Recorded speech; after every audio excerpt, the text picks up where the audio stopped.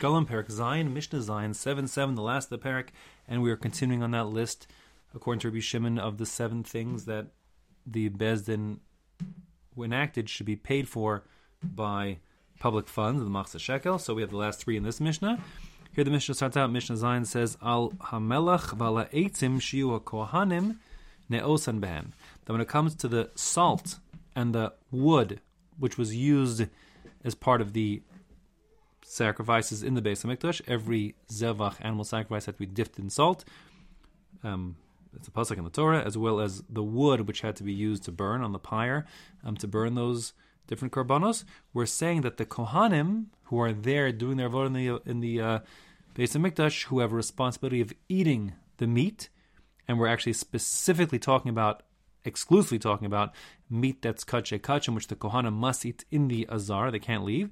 So those, we said they have permission to get benefit from the salt and wood that was purchased with communal funds.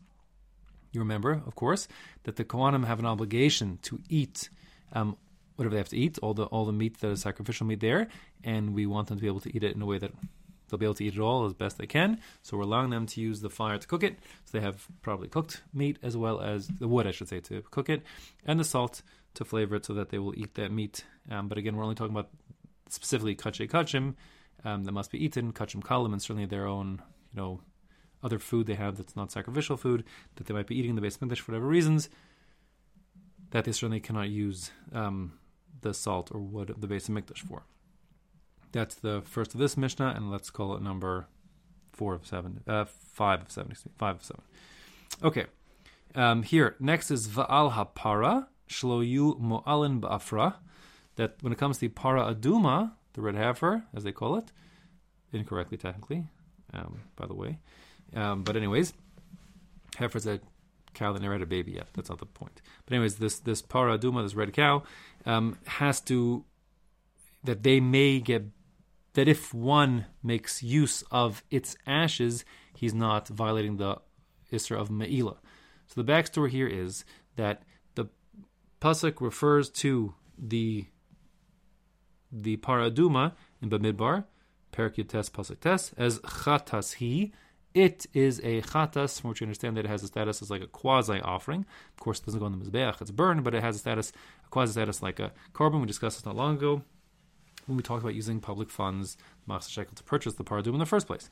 Now, if one would go on a riding, like a rodeo style, on the back of the Paraduma while it's alive, he would be violating the Isra of Me'ilah, getting benefit from consecrated property, and therefore he'd be liable to bring a Asham Ilos, etc.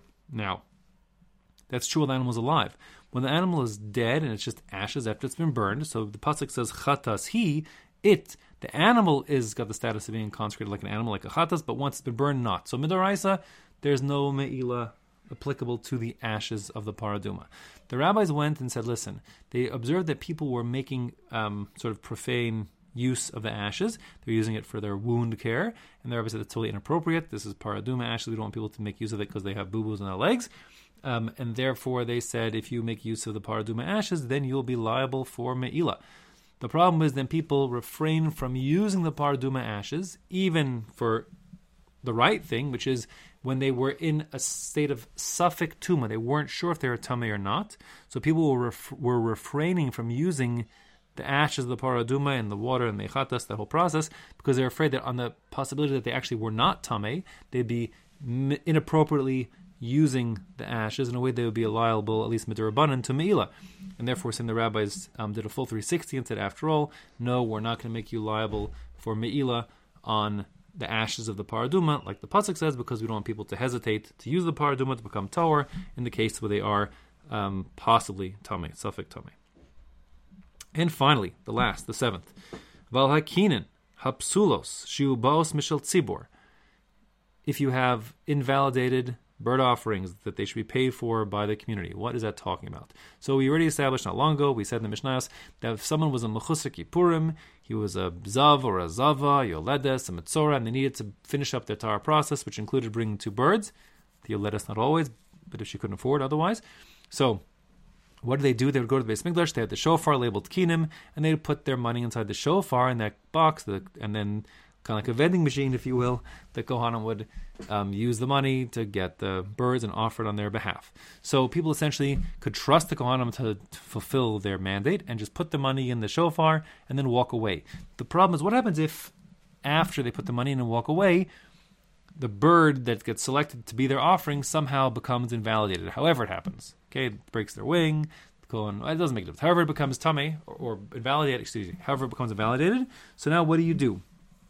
We can't not bring any birds on behalf of this person, because if we bring nothing, so unbeknownst to them, they won't get their kapara. They'll be eating in the Beis Hamikdash, or going to the Beis Hamikdash and being over in Isser Kares, potentially.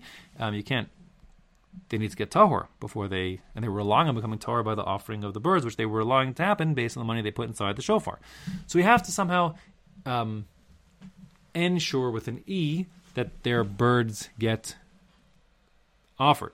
The question is, who's responsible to ensure with an I that happens? So according to Tanakama, here we say that the community ensures it by saying, listen, if for some reason your bird becomes puzzle, the community will, meaning the money from the Machzah Shekel money, will be used to purchase new birds to bring on your behalf. Therefore, everyone has insurance. They always will have their birds brought when they put the money in the kinim shofar container, and that's what we want. So that's what it says here. Al hakinim hapsulos, in the event someone's birds become invalidated, shiyu baos mishal tzibor, that the community will pay for them.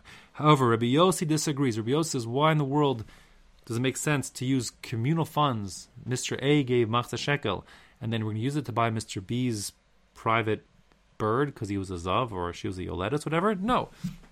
Rather, Rabbi Yossi says the same way we had said before, that there's sort of an unlimited warranty on the providers of the oil and the wine, etc., to the Beis Hamikdash, where if it gets spoiled, they have to replace it. So too when it comes to birds, there's unlimited warranty, and the bird providers need to commit to give replacement birds in the case that, for whatever reason, the birds become invalidated. And that's what he says. Rabbi Yossi Omer, Hamisapek esakinim, the one who's providing the birds, that is to say, the supplier who's in contract with the Beis Hamikdash who's getting paid for the birds.